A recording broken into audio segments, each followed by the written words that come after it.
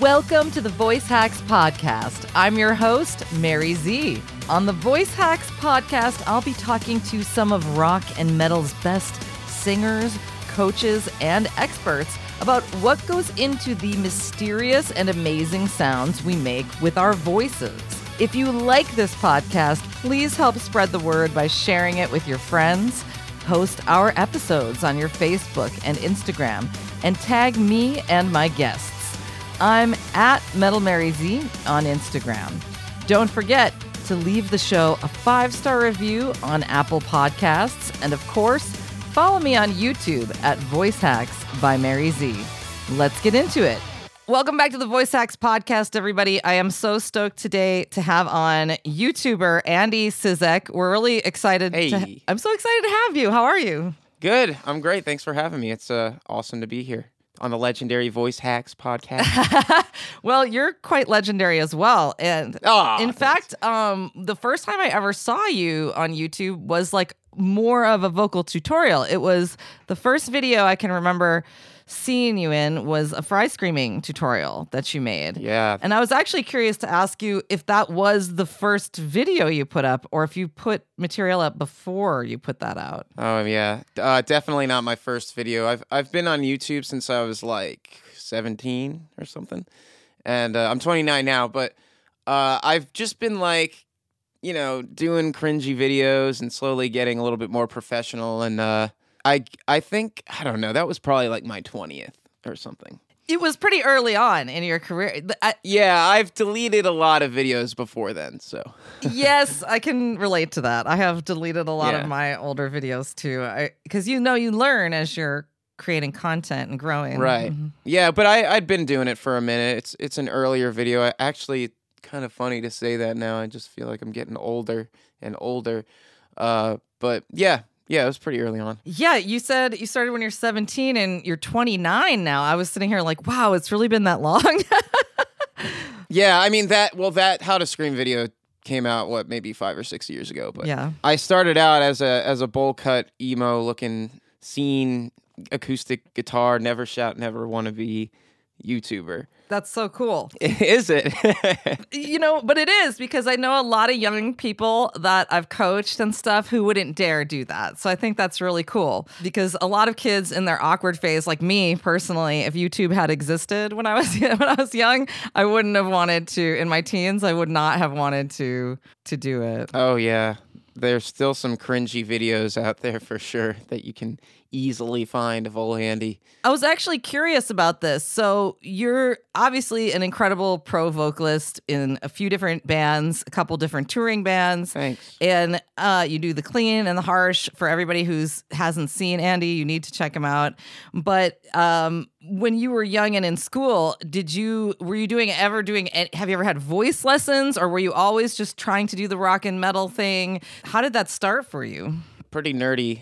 In a super nerdy way. I was very, very shy and repressed, and I didn't express myself much at all. Most of school growing up, I loved video games. I loved my my anime and my dorky friends, and there was Guitar Hero, and then there was Rock Band, and Rock Band has the vocals. That was like, okay, here's my excuse to sing. It's a video game. I was able to because I was just so shy and so embarrassed, but I knew that I could do it because my father's a singer. Oh, cool. And my siblings, and I just felt it inside, and I guess every now and then when I was alone I would sing. But Rock Band, video games, right, that was like an excuse for me at age 14 or 15 to get into singing, and my friends would be like, hey dude, you're actually pretty good. And I'd be like, well, really? And so, from there, I started to, I did my talent show, I think, and joined up with a couple high school bands. Before that, I didn't really do anything. I didn't do choir. I wish I had. But yeah, I started getting super into pop punk and metal and all that stuff. I was on MySpace looking at music, listening to music all the time. And then, I started touring when I was 18, and I sucked. And I hurt myself. I hurt my voice. And that was when it was maybe I should take this seriously and learn a thing or two. So I started with speech pathology to relearn how to breathe properly because I Wow. was using all the wrong muscles. I was doing it like with my chest and putting all the tension on my throat.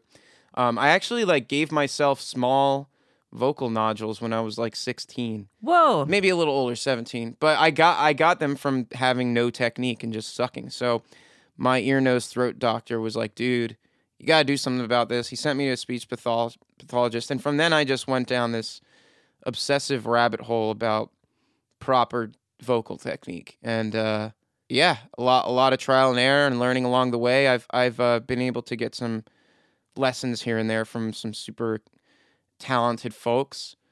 And yeah, just learning a lot through doing it and through observation of a lot of my favorite vocalists, you know? So when you were kind of diving down that rabbit hole of vocal technique and stuff, I bet you, I mean, I'm assuming, but usually what happens is a lot more sounds develop. You know, did things expand for you or take off in any particular direction as you improved? Yeah, definitely. Hugely. I mean, I was really into like 2010s metalcore, The Devil Wears Prada and stuff like that, Seosin and Under Oath, and a lot of really high singing dudes in these genres. And I wanted to get up there. I wanted to be a part of that. But I feel like I capped out my chest voice at like an A sharp, which, you know, isn't that high compared to the way I'm singing now. So yeah, I started to discover my head voice and then my mixed voice from there, able to stretch out my range and learn to hit higher notes. And then there was the world of screaming as well. I dove into, and that was like just watching my favorite performers and trying to learn through little cracks in their voice on live videos. Like, oh, that's how they get there. And yeah, it just it presented all these forks in the road, and I wanted to tackle all of them. I wanted to. And any time I heard a sound that I didn't think I could do, I was like, I need to learn that. I need to get on that. So That's awesome. Yeah, just for years and years, especially with the YouTube covers, that was just me pushing myself out of my comfort zone each time to acquire a new skill that I could take with me for my own music someday. And yeah, that just gradually grew. I was obsessive about it, you know, same for vocal upkeep and remedies and everything that's unhealthy for you and everything that's healthy for you, just all of it. I wanted to know as much as I could. And I'm always still learning. So yeah, we're never done.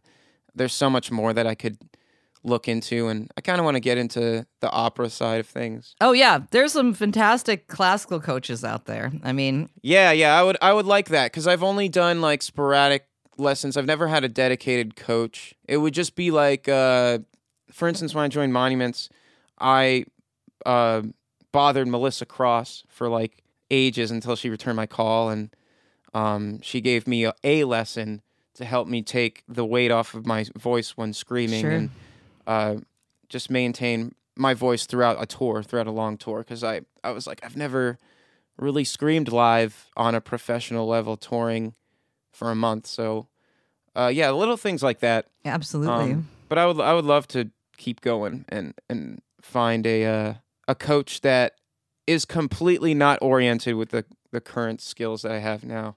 Oh, yeah. And I think you could definitely find that because I feel like classical or musical or stuff that's a little bit outside of metal is easier to find people actually. Not. Yeah, you know. You're so right. It's not even, I guess you're right. Yeah. But I feel like too, like at the same time, you have some like traditional oriented people that kind of come into the rock and metal scene, like Ken Tamplin. You know, he's coaching mostly like mostly like belters and things, but he has a pretty like traditional, formal kind of background. So that's where I came from too, because like basically they won't give you a music degree, except for like a couple of universities, which were way far from where I lived. You know, so you have to study classical because they just like won't. There's no other way. They're not going to let me, they wouldn't let me metal scream to get. Of course. Maybe in like 30 years, that'll be all over the place. Yeah, well, it's actually kind of becoming a problem at the university. As I've spoken to a couple different university professors, and people they get turned off of music degrees, at least as far as singing go, because a lot of people don't want to classically sing. So, yeah, a lot has changed. Yeah, so for sure. yeah, but so you're in Termina, Macari, and Monuments. Is that right? Yeah. Also, a little band called Wander from my hometown of Frederick. That was like my first thing, really. Not my first thing, but like Wander led to Macari, led to Monuments, etc. That's awesome. And you tour, like, I interviewed Nick. So obviously he said Termina is not really a touring thing because he doesn't really want to tour. But you tour with Macari and Monuments, both of those bands, right? Yeah. That's awesome. What's the longest tour you've done so far? I guess if you count India, 2019, 2020, I did India straight into a European tour with Monuments, and that lasted around 2 months. So that was, going from my longest tour being 3 weeks. So it was a big jump, but I think that's the longest I've continuously been out. Is that about eight weeks around? Yeah. There was some off time, but mostly it was just go. Mm-hmm. And yeah, I was just really happy that my voice survived and I made it through the whole tour. Well, certainly the time that you have invested in learning about your technique and preparing, I mean, is a direct reason as to why it lasted so long. I always tell people it's not magic. There's always some real conscious effort behind it. Do you have a routine that you do on the road, before you go on stage or? Yeah. It really depends on how I'm feeling, and that will determine how hard I hit it. But usually in the morning, if I can get a shower in, I'll start with some humming and some vowel sounds. Another Melissa Cross's End of Screaming thing that I learned, going like, me, oh, I, like stuff like that. Just very light vowel shapes and hums in the morning. And then, stay as hydrated as possible throughout the day. Obviously, I try to get as much sleep as I can, but I suck at sleeping, so that's a hindrance. But it's so hard on the road. Yeah. I try to find myself like some ginger and some turmeric and make a tea or two if I'm feeling gunky in there. A bit of light exercise. I like to do 100 or 200 jumping jacks just before warming up, and then I'll do a warm up an hour or so before our set, and that's more Melissa Cross stuff plus some extra things that I learned from various sources. That's cool. I think that it's really interesting learning a little bit about people's routine and upkeep, because I think outside of the vocal world, a lot of people are just kind of living this myth that people just naturally come out there. It's not really an instrument to be played, but it really is, Yeah. So you mentioned earlier, before you started taking more of an interest in the deeper techniques, that you were capping your belt range around A sharp, which I think is like A sharp 4, if we're going to call middle. Yes, that's correct. And then, so now do you feel like, because I feel like you do have a really high voice, but the thing is people don't realize you can have a high voice, but it's so far away from your speaking voice. It's still really, the relative difficulty is the same. I mean, it's not any easier for you to train that second half of that middle C octave for your belt range than it is for someone with a lower voice to train their last 4 belt notes, I don't think, I also love to sort of guess people's vocal ranges and stuff. I've always felt like I was a tenor with, maybe a little bit of countertenor notes or just something there. But I'm not like a true countertenor where, hey, my name's Andy and I just naturally talk up here. So it's definitely harder for me to stay up there all the time. And so my power notes, the big moments are when, all right, I'm going to reach for that like D or D sharp or whatever. And then there's also different techniques I've learned to sort of cheat the high notes, like doing vocal fry and distorting like a head voice pitch to sort of like a soil work type thing or an architect's type thing. And that's a good way to extend the range as well. But yeah, like I'm not a natural countertenor or a leggero tenor or whatever you want to call it.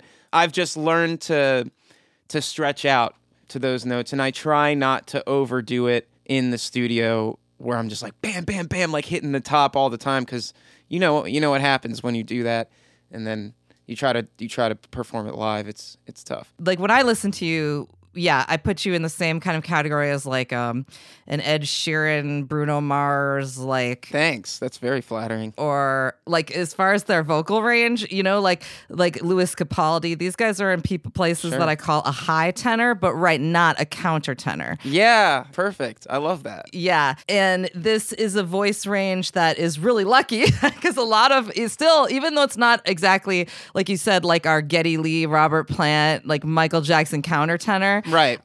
It is definitely, it's certainly a higher voice than average, It gives you a lot of freedom. Yeah. Because I'm not stuck up there all the time, but I can reach up there, and then I can still go as low as I'd pretty much ever want to go. Yeah. I'm glad, I'm lucky that my natural range is where it is, I think. Yeah, because if you look at a countertenor like The Weeknd, I mean, C3 is it, They can't really sing any lower than that. Yeah, stuck up there a bit. And I think training your lower register is a bit different than stretching to higher notes. And I know that there's other ways to sort of, you can do like the subharmonic thing to try to like cheat the low notes. Absolutely, yes. Too. But I don't know. I don't really, I'm not good at that. So, but you probably wouldn't need to in most of the repertoire you're doing. I mean, it's not. It's like a party trick, if anything. Yeah. I was gonna say it doesn't have a lot of practical application. Right.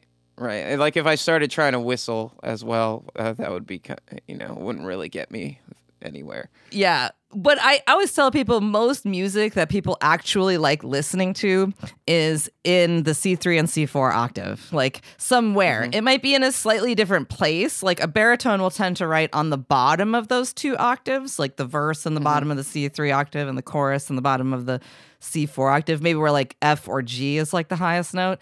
Yeah. And a tenor might write in towards like the top of those two octaves. But most of what we actually do vocally isn't like that wildly, sometimes it is to show off, but. Yeah, exactly. I think that's what's cool is you can stay in that popular zone, but every now and then wow them with a super high note or something like that. And it's like, oh shit, okay, it's a break from the norm. Kind of makes the hairs on your neck stand up. You're like, oh, that's sick. Like Bruno Mars will do that. He'll just at the end of the song belt out like something super high, and I'm like, oh, that's so satisfying. And you also get a level of power to the high notes of a tenor or a baritone that you wouldn't get with a countertenor, because that it's a lot more comfortable. Like I hate to say that, but the notes that we really have to push for are the ones that sound the most passionate and full and powerful, and it's your full power. Yeah. So it sounds really awesome. You can hit the same you can hit the same note as a tenor or as a countertenor, and one of them's gonna sound more powerful and one of them's a little more relaxed. I agree with that. And that's why I look at kind of put you guys in this like high tenor category, because you have a strong belt voice, but it's a high range, And and you mentioned something really earlier that is what I call the Chris Cornell trick, when you talked about putting distortion on the falsetto. I'm sorry. I love Chris Cornell. I learned so much from him, from watching him. Mm-hmm. If you go back and look at like his actual vocal range, like the nerds who've like charted it out, it's actually a very ordinary baritone range. It's about 3.5 octaves, which is from lowest note to highest falsetto. Obviously, most people's belt range is like 2 to 2.5 octaves. Sometimes 3 if they have like what I call a wide range baritone. But Chris Cornell actually wasn't that. He had a regular baritone range, but he had that trick nailed. He could flip to the other type of voice, a mixed voice or a falsetto voice, and keep the grit. And when you do that, especially for some reason, male vocalists, when they do that, you can really, really conceal the fact that you flipped or transitioned, So much so that aspiring vocalists like myself, when I was younger, is just like, how? That's impossible. Like, I don't get it. Like, how do you sing that high as a... Yeah. And slowly you start to learn, wow, so much goes into this. There's all these tiny little variables that make up the sound that they're doing, seamlessly blending it with their chest. undetectably so. Yeah. And you're like, shit, okay, this is very involved, and I need to get my shit together. So some of his songs I make, like my tenors, I actually tell them they'll try to belt everything, and he's already gone past the break. He's actually like flipped. And Yes. and so I will tell them, because the note where a baritone needs to flip is lower, obviously. So a lot of my people that I have coaching that are like in your range, I'm like, you actually need to possibly raise the key where that flip matches your flip, or lower the key so that's all belting. But like sometimes it doesn't match like high tenor where it flips, because like he's already flipped where you could theoretically still belt, but it's so strenuous to belt in that place, I know, and then it's like, how low should I leave it on flip mode and go back to, and then we start to have this problem where we're struggling in the middle, because like these songs that are up here, all right, I'm chilling in like my distorted head voice sort of mix, and then you try to go down and you're like, oh, is this a belting part? Yes, or is I it like know. I'm just like, oh fuck, like on certain days, especially on tour, it's hard for me to decide how to approach something in the middle of my range, because depending on how swollen the folds are or whatever, it might be harder to get that out in chest. And it's, yeah, every day is a new adventure for stuff like that. Like on the fly decisions. Oh yeah, like, all this the is time. not gonna belt today. Yeah, you really have to get to know how it feels inside relative to what's gonna come out. Like, I don't know, I can just wake up and sort of be like, I don't even have to talk. I'm like, okay, this is where I'm at with my voice. Like, I can feel it, and obviously that can change, throughout the day and warm up and dust off the cobwebs. But you need to, or you want to be able to get to know your voice well enough that you won't go for something and be embarrassed, if you fuck up. Well, I interviewed this Cirque du Soleil singer, because I live here in Las Vegas. She was saying, it's just better to like mix it and get the note, than to belt it and sort of biff it. And I kind of agree. Yeah, I mean, in the studio, we belt more, but let's be frugal with it live. Like, I think it was Brett Manning, that dude? Oh, yeah. Mm-hmm. I think it was his vocal lessons. He said that on the fly, you need to decide how vocally spendy you want to be. You have like an allotment, right, of because it's all stress management, which is something that Ken Tamplin said, I think. And yes, you want to make sure that you're not being overly spendy during certain parts, so that way you can conserve your energy for the rest of the day or the rest of the show. So, for years, I think before YouTube, like a lot of this stuff wasn't very transparent. And I think people actually had a really frustrating time learning vocals. And I almost hate to see that. That's been one of my goals, is to like make things a lot clearer and more transparent, because like no other instrument is like that. Why do we do that? It's so hard to describe. It's intangible and obscure, and definitely I do remember there not being a lot of resources when I was young, at least not available or easy to find, and that's definitely discouraging. And when you hear something that's so far beyond what you can currently do, you're just like, oh, I'll never get this, because you don't know how to practice, you don't know where to look. So to be pointed in the right direction and to have more focused insight nowadays, I think it'll speed up that process for a lot of people and prevent them from so much anguish that we might have experienced. Me as a young teen blowing my voice out because I just didn't know anything. Yeah, and also myself, I have an extremely low voice. I have a lower voice than you, I would think, because I think of myself more like a regular tenor, not a high tenor. But it's in females, they call it a contralto, but I actually did not know that for years until I went to college and got formal training, and they were like, whoa, like here's where you should be. Here's where you've been frustrating yourself. And it completely changed everything, knowing what keys you're supposed to put things in and stuff. And if you're not aware of that, it's really limiting, frustrating. But you mentioned something I want to go back to earlier about the concept of like being super spendy. Even like Ed Sheeran, another high tenor, he's caping himself down, usually a whole step every single time. A whole step, and a lot really? of people, Yeah, and the only reason I know this stuff is from teaching. I don't have perfect pitch, but I usually have to like teach the stuff and play it on the piano and like look at the live. So all these guys, Louis Capaldi, Chris Daughtry, like most people are tuning down a little bit between a half and a whole step. Of course. Yeah, Makari tunes down most of our stuff a half step live, and Monuments, depending on how many guitars we want to bring, we do the same. I also made the band that I sing with now tune down a half step from where they were with the previous singers for me, And I hear a lot of people be like, it's kind of frustrating. They're like, well, if you can't do it every time live, then why record it? And what I need to explain is, first of all, music is not exclusively a performance art. So being in the studio and getting the absolute most out of your voice that you can, there's a real beauty to that. And obviously, we write music tailored to the modern recording techniques that we have. So if we really want to go all out, we're doing like full takes on a full breath of our full power. And then he's going, all right, stop, do it again, and it's a line.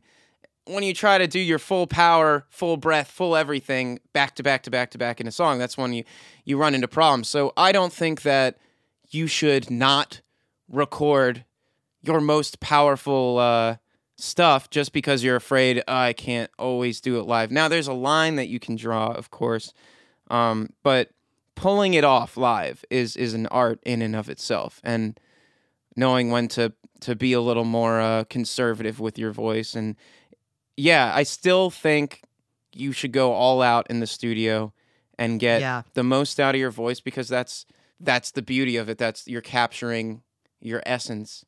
And it's kind of frozen in time as well. It's like a permanent record. Yeah. So, you do want it to be that way. And then live, you have to do things like tune down a little bit. Like the biggest thing about tuning down a half or whole step for live is that even me, like I know from teaching people, but it literally, if you don't have perfect pitch, it's unless I listen to that song in the car on the way there, I still might not be able to tell if you've tuned down a half step. Yeah. And that's really effing close. I think 99% of the people there who aren't music heads aren't going to be like, whoa, I don't recognize this. Like most people's ears just snap to it and they don't care.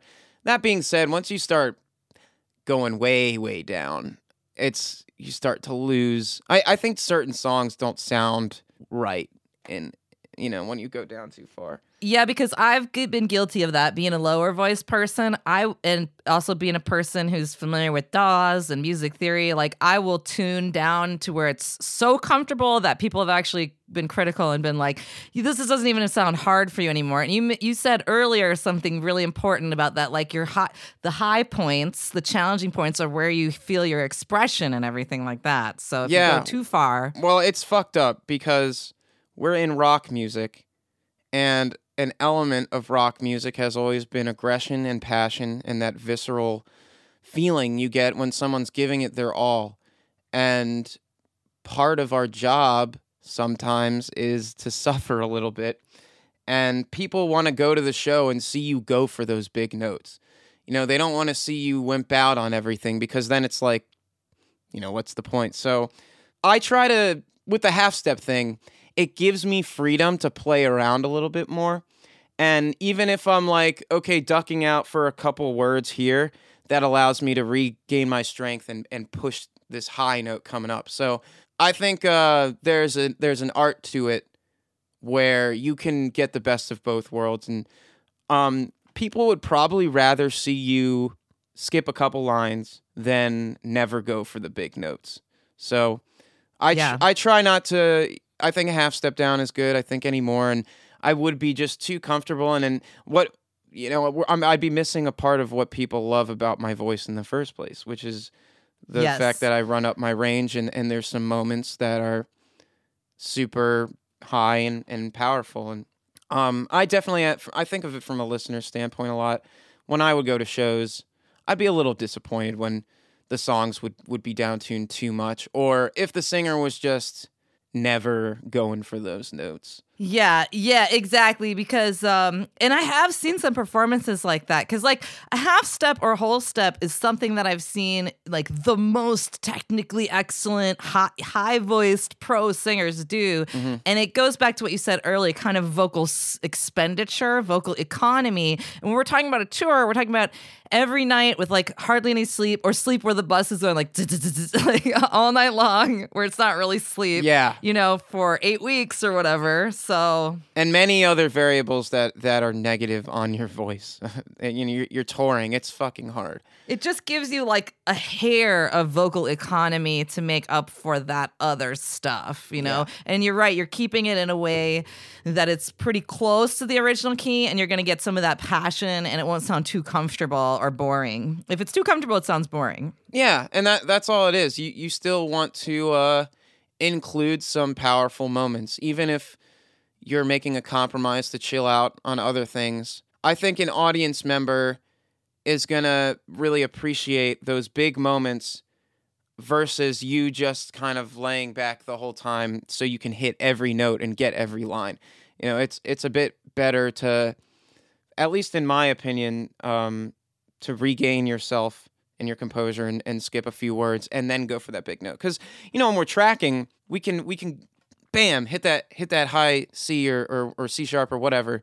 But when that high C or C sharp is at the end of a long verse or something, you're going and going and going. The folds are actively swelling, and then you get to that point, and you're like, oh, I'm gonna squeak out. So often I'll be la la la, hey, a couple words, and then do it, and people don't give a shit because you're nailing that note. It's all good, as opposed to no. All right, here's the big note. Fuck it, like no one likes that. Yeah, you're making conscious decisions about where to put your energy and what to use it for. Yeah. And that is a skill, that I'm always telling people. It's not actually that these professional singers are literally nailing every part every night. I mean, some people do in their like best performance ever, maybe like there's one or two videos where course. They do. We all have that. Of course, you have the Whitney Houston one moment in time moment, but there's like not very many of those moments. In the reality, even that person is going to have like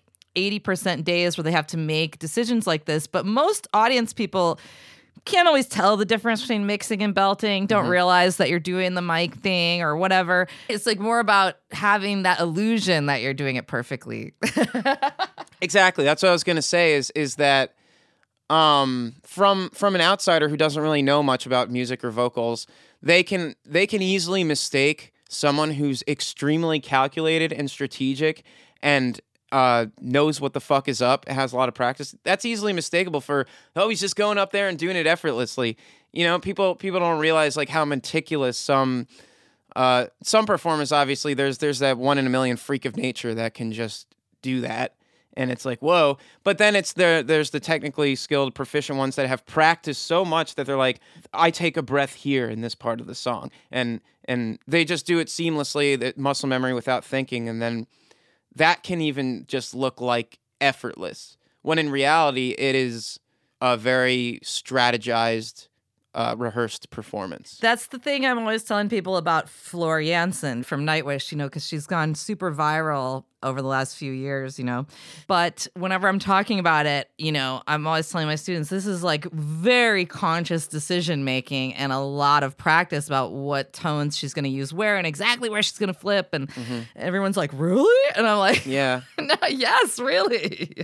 So yeah, because she's so good that it just seems like she's pulling it out of her ass, like not even think about it. When in reality, it's so well rehearsed that it's easy for her, easier because she knows what's up. She's been doing it forever. It's a very refined performance. Yeah.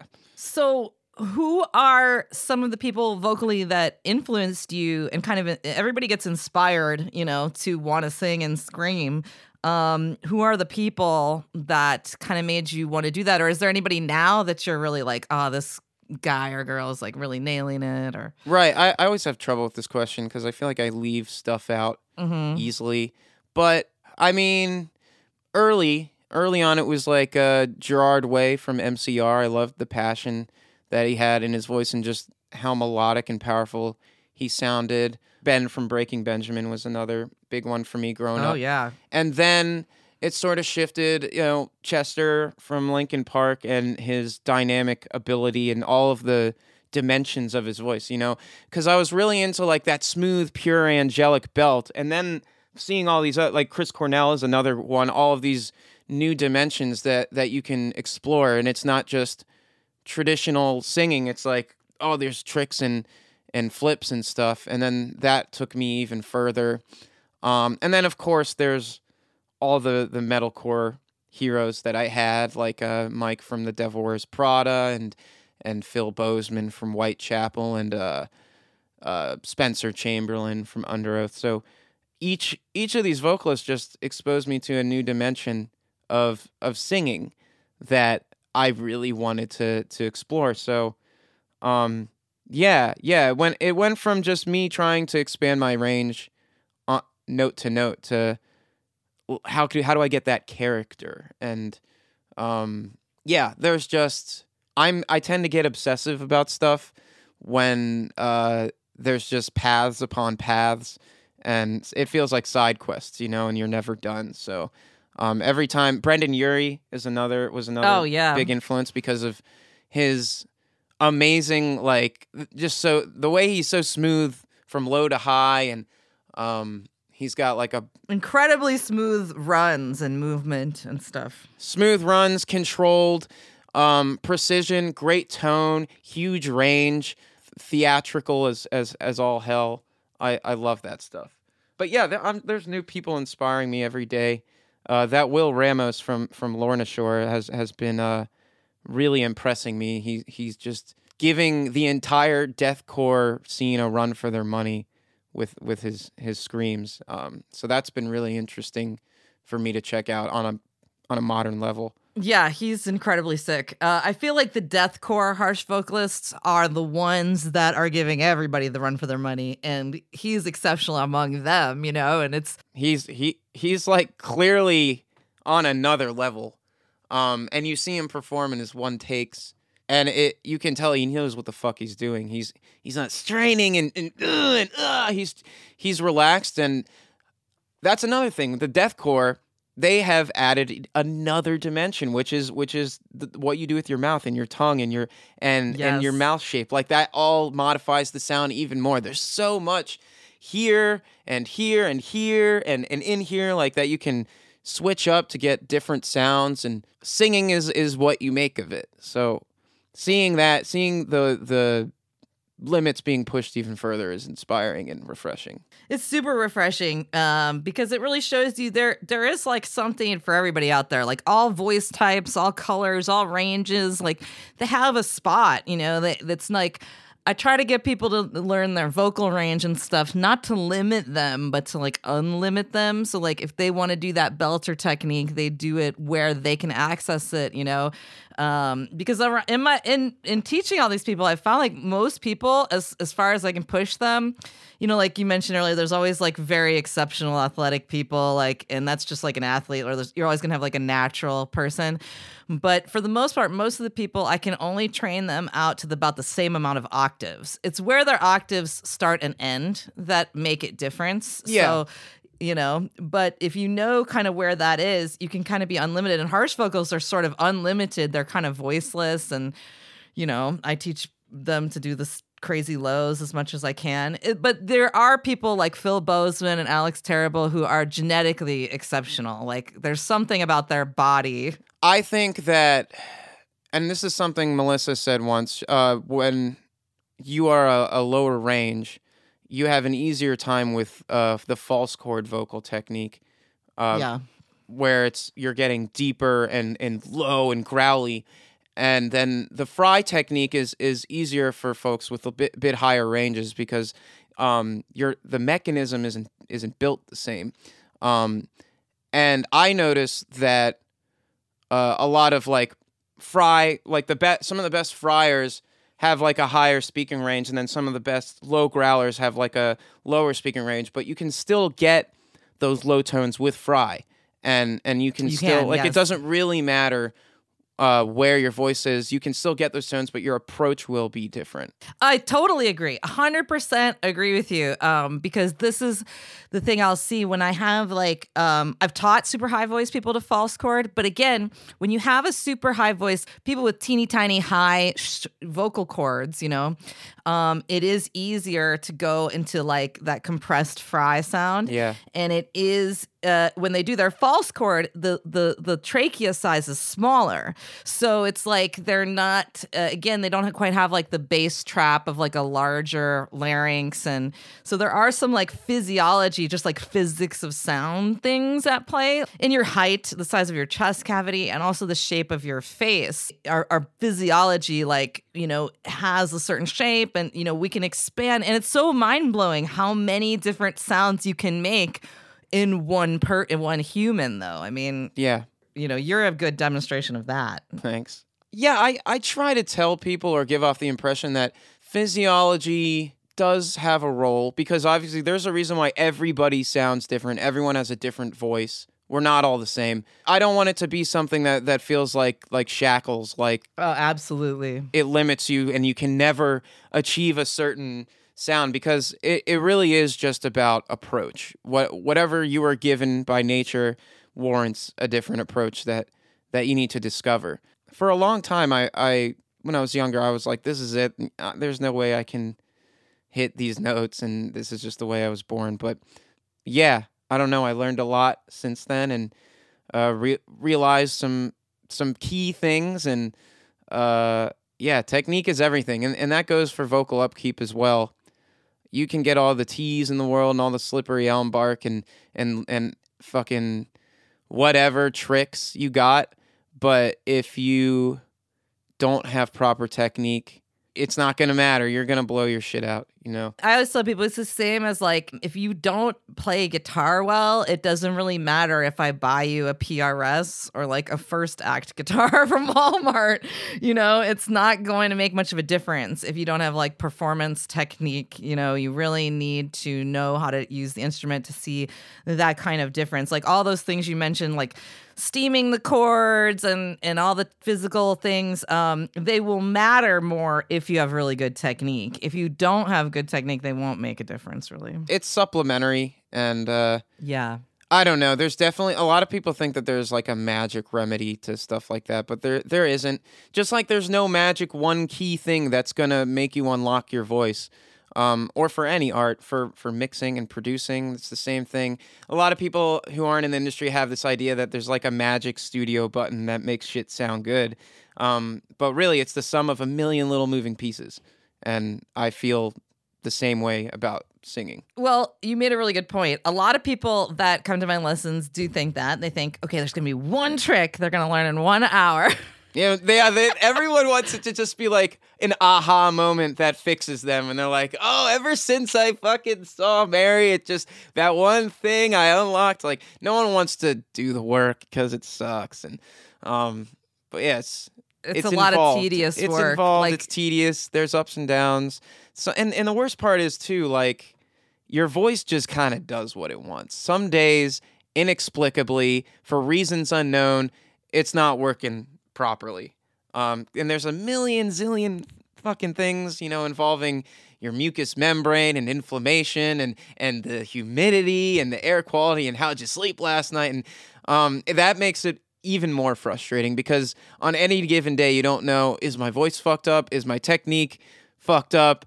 Am I just under the weather? Like, it's really tough. It's so many things, and it can literally be maddening. I saw this like interview with Steve Perry from a couple years ago, and because he like dipped, he dipped out, and he was talking to the interviewer, and he was like, look, it can be, all those little inconsistencies, and then the pressure of like being in this huge arena and everybody is expecting you to do everything perfectly all the time. He's like, it kind of actually drove him mad, and I can understand that. So. It really does. It sucks, but most of the time on tour, there's not one moment where I'm not thinking about my voice, or like, I don't want to even speak too loud. Like, I'm like, I can't, I'm not going to yell to my friend across the room, because just any slight micro destruction is not going to bode well for my show later. And there's just so many unpredictable variables. Acid reflux, for instance, a lot of people have. I suffer from it too. And that can just take you out for no good reason. So I have to be careful about what I eat. We have to make good choices about alcohol, caffeine, smoking, anything dehydrating. If you want to do well and give a shit, it takes a lot of discipline. And in this genre, there's temptation all over the place too that makes you want to indulge in bad things that are gonna fuck your voice up. So, yeah, I always tell people, if you're a serious singer, it's actually no fun to be the singer. That's correct. Everyone's like, oh, well, you don't have equipment to load in and stuff and this and that's. Like, yeah, but my guitar player can yell and hoot and holler and jump around as much as he want and drink and whatever, and like his wrist will work the same day, just the same. But like, yeah, even you got to have good cardio. Like, I noticed that on bigger stages, when I'm moving around more, I'm gassed. If you don't have enough cardiovascular endurance and that air supply is not there, you can't hold out your notes. Like, there's so much. You gotta be in good physical shape too. Oh yeah. I've learned all this stuff from mortifying experiences where I'm like, I have no control. And that is like one of the biggest fears, is not having control of your voice and going up there knowing you're in trouble. Like, it's not a fun place to be in. But that's why technique is so important, because I do feel like it alleviates a lot of that. Before technique, you are just literally at the whim of whatever your body wants to do, which is utterly terrifying.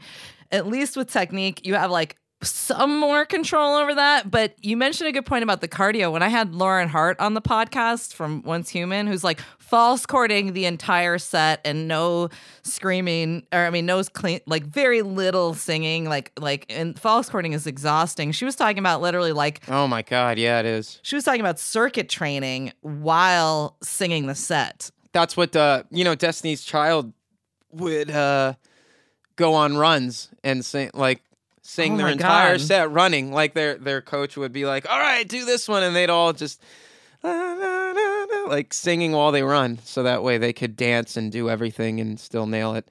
I admittedly am kind of lazy about that stuff. I don't train cardio as much as I should. And then when we play big stages, I feel it.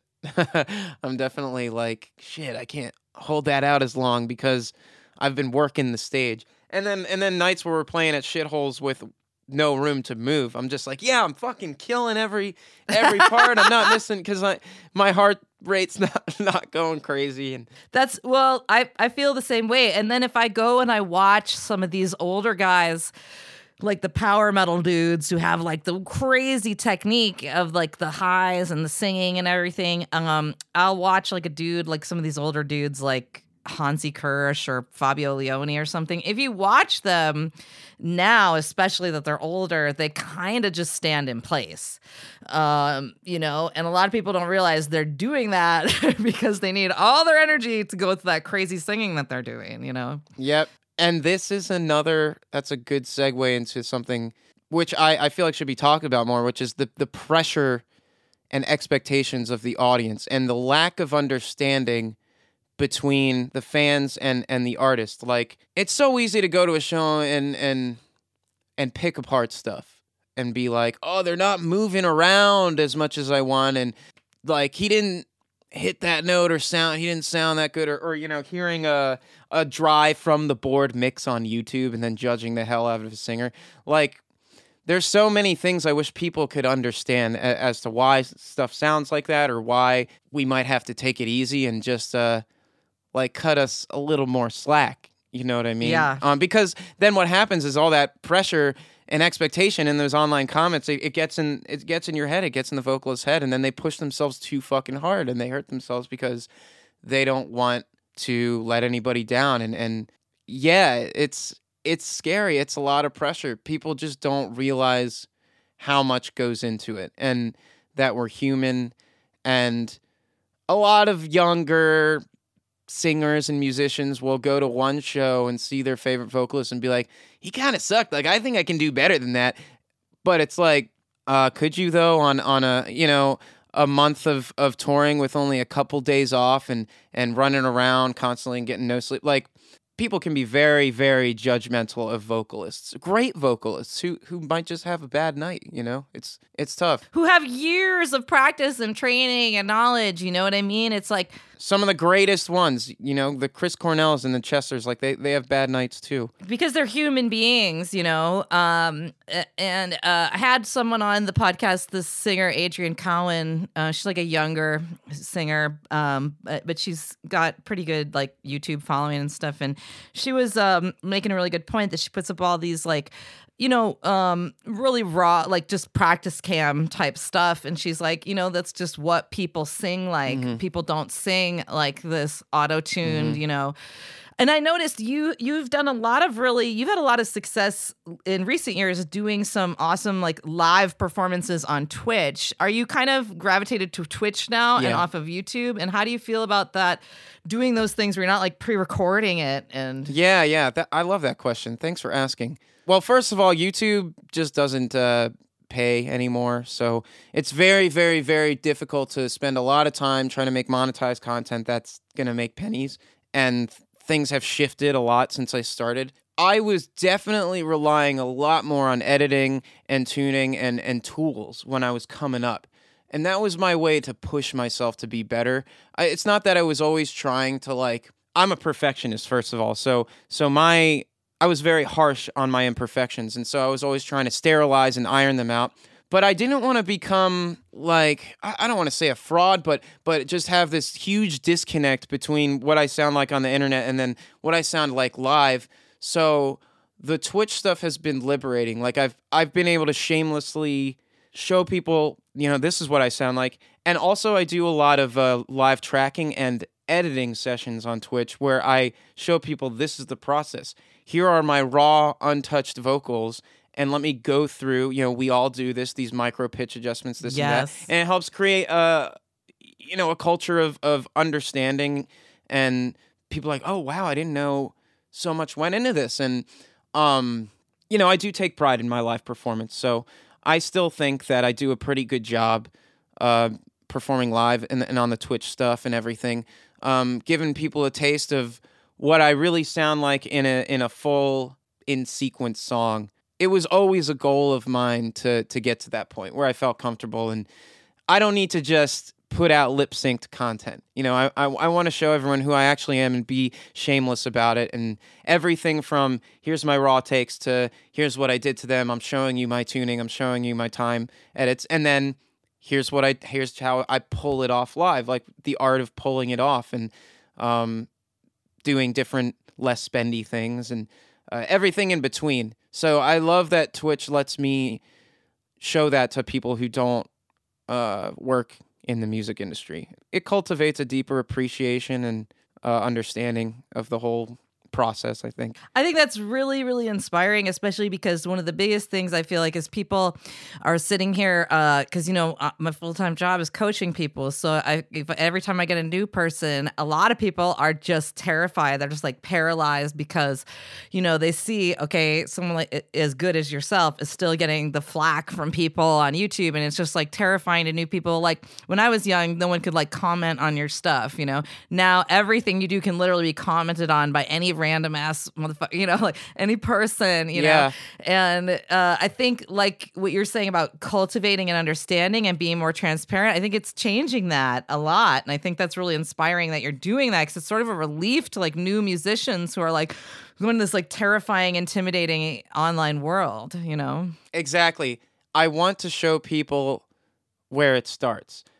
Because when I was a kid, I would have loved to have that. It would have made me feel a lot more comfortable, because I would just go from trying to sing and listening to my own recordings and I'm like, God, I fucking suck. And then I'd hear like the Devil Wears Prada, like perfectly tuned Joey Sturgis production, like angelic high singing. And I'd be like, I suck. I'm never gonna. But what we didn't realize is that is going through lots of processing and there was many takes, and it wasn't all at once. And, it's sort of a double-edged thing we create these impossible standards because we always want to push things farther and farther and farther. But as a result, we create this expectation that if you don't sound like that, you're a shitty singer. So I've seen some great live performances, in my opinion, that people shit on. And I'm like, but he's hitting every note. He sounds great. Like, yeah, this is how a real vocalist sounds live and raw. And people are just like, oh, he must have been sick that day, or really tired. Or I'm like, that's just before processing, baby. Like, this is what a real vocalist sounds like. And then you take something like that on YouTube and compare it to actually being there in the room, where our ears have this natural compression and there's an element of this loudness, the room sound, the echo, the being there, that it automatically irons out a lot of the flaws before they hit your ears. Yes, it does. Like being there live, you can hear a stellar vocal performance, for instance, and it all sounds great. And then you can go listen to that same mix from the board and be like, oh, wow, this does not. Yeah, and people are so unforgiving. That's another level of understanding I wish people had, is that some motherfuckers just be posting the rawest, unflattering board mixes that make us not look the best, when if you're at that show, it sounded great. I've literally seen, for instance, videos of Soundgarden or of Audioslave, Chris crushing it, hitting every note, and you can hear the whole room sound, the ambience. It's amazing. And then you can see another video from the same performance from straight from the board, raw thing, and everyone's like, "Oh, what the fuck? Like, he sounds terrible," and it's not meant to be heard that way. That's not. You're not there. You're not in the room. It's just a whole different world. You make a great point. Like, I've lived that experience, like fairly recently. Where I really felt like all the cell phone videos from the festival and the venue, like, I sounded great, but then the board feed on the live stream, it was so dry and raw that I was like, oh, like, I just hate this. It hurts. It's so unflattering. It is so, God, it's like, we have to remember that too. Like I use that Chris Cornell stuff as a good example because he's one of the greatest of all time.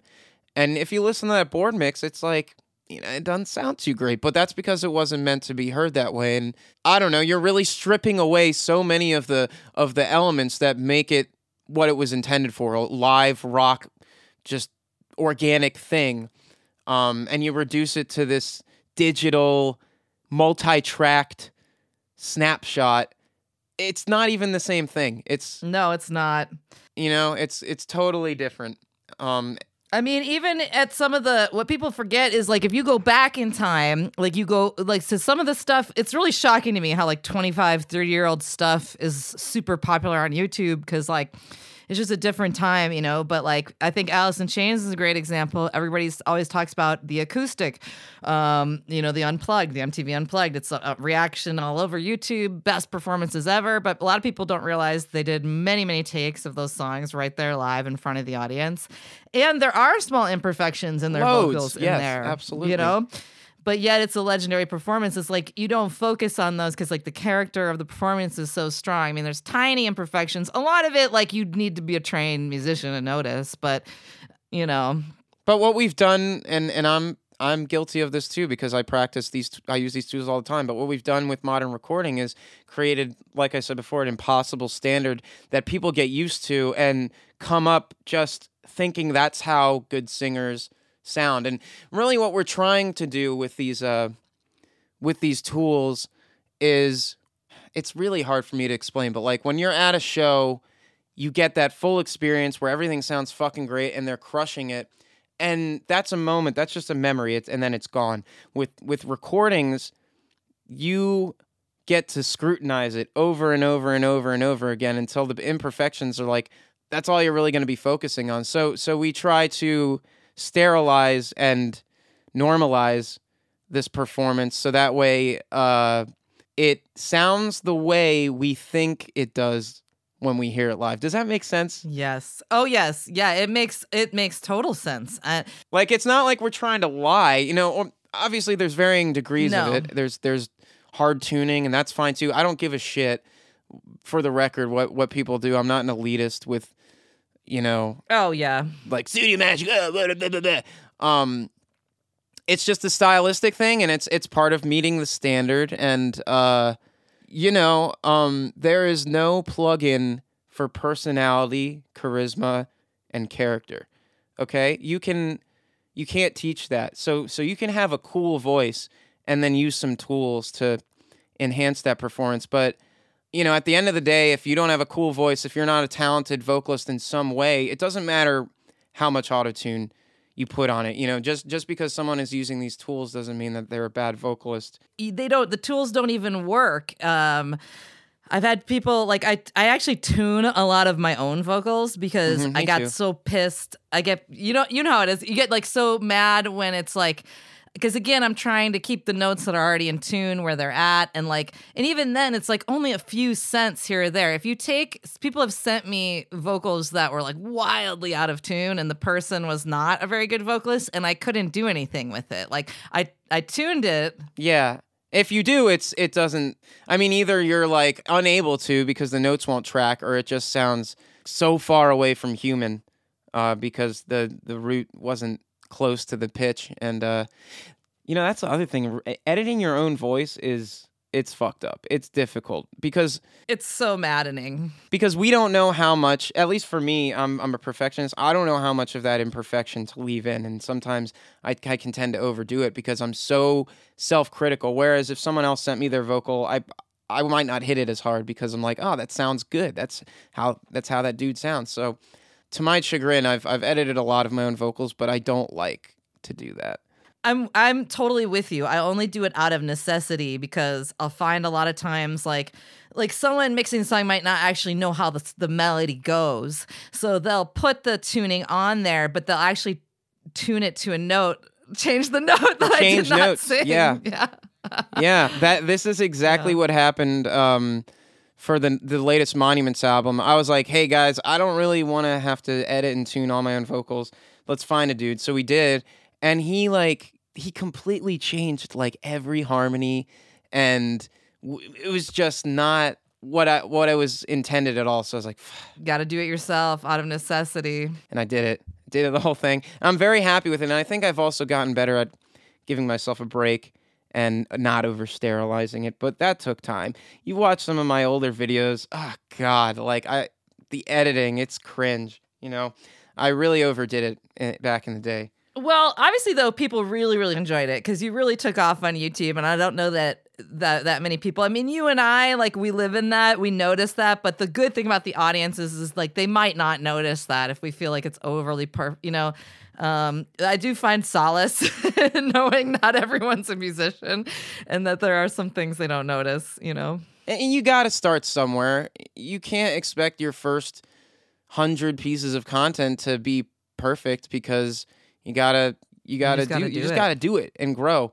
So everyone has cringy. They look back and they're like, ugh. But you would never get to this point without doing that stuff. And at the time, people loved it. So exactly, and I call it finished, not perfect. Yes, this is the problem with vocals. Finished, not perfect, right?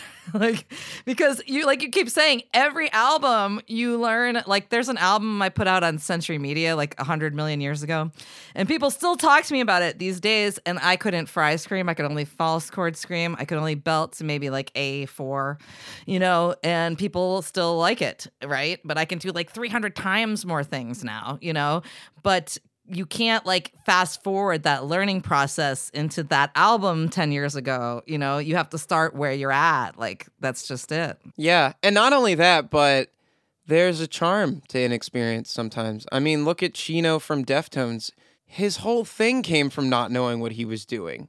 And he leaned into that and made it his fucking style. And now he's pioneered an entire genre of singing, and that just came from going for it. And I don't really know what I'm doing. I'm not the most classical or technical professional, but yeah, if you just go for it and be yourself, you build off of that. It's like everyone's talent is its own marble block to chisel, and you eventually make it to whatever statue is who you are. But yeah, you can't just automatically be that statue. You have to go through the grinding and the grindstone. You know what I mean? And the only way out is through. I always tell my vocal students, like, they'll be like, oh, should I join this band or should I wait till everything's perfect? I'm like, join the effing band. Just do it. Just do it. That's how all of our heroes jumped in before they thought they were ready. You have to. I'm scared of everything. I always have been. Like, singing and performing was a way to own my fear. All my first shows, I'm shaking and terrified, and I just made myself do it because that's the only way to get comfortable. You have to be mortified. You know, it's okay to be scared. Do it anyway. Do it scared. That's what I always say. You said exactly what I say. Feel the fear, but do it anyway. Yes. Wow. Very, very cool. Yeah, I feel like, I think we both have come to similar conclusions in different ways. Yeah. Oh, yeah. It's been so awesome having you on. You're so amazing. What's next for you? What do you have coming up? What's like on your plans, on the docket? What are you doing next? I have some festivals coming up with Monuments. I'll be at Hellfest in France, and then I'm going to Infest in Italy. And then I've got Makari's working on a new record right now, a few songs coming out. Termina's doing the same. And then more touring with Monuments. So I'll be doing Europe and the USA and probably another country before the year's over. So just keep an eye out on Monuments and Makari, Andy socials, whatever. Yeah, and where should they follow you if they want to keep up? Please just head to Instagram because that's where my link tree is and you can check out all that stuff. I would love for whoever's listening to check me out on Twitch. Where we can interact and chat, and we do lots of educational stuff and live stuff and whatever, just fun, user-friendly shit. So twitch.tv/Andy Cizek or wherever, wherever. You're all over. And what's cool is you have a nice, naturally SEO, like Cizek's not a common name, so. Thank you. Yeah, I always hated it because it's hard to pronounce, but I've grown to like it as I've gotten older.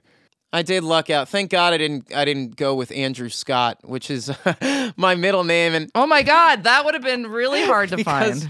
When I was young, I was into Never Shout Never, Christopher Drew. I was like, I need to do that. Cizek is not marketable at all. And then I said, fuck it. Just embraced it. No, it's actually really good because it's got really good SEO, so. Thanks. Oh, thank you so much. I've always been a little bit insecure about my name, so I appreciate that. No, I think if it's really unique, that's so, like, I'm just thinking like content creator. I'm like, that's a great name for SEO. But thank you, Andy. Thanks, Mary. It's been such a pleasure having you. You're so knowledgeable and honest and insightful. And I think it's going to be a really inspiring episode. Thank you so much. Oh, likewise. You inspire me too. And it's a dream come true to be here. And I'd love to chat again or anytime. Thank you. That wraps up this episode of the Voice Hacks Podcast. Thank you so much for listening, and don't forget to subscribe, rate, and review the show.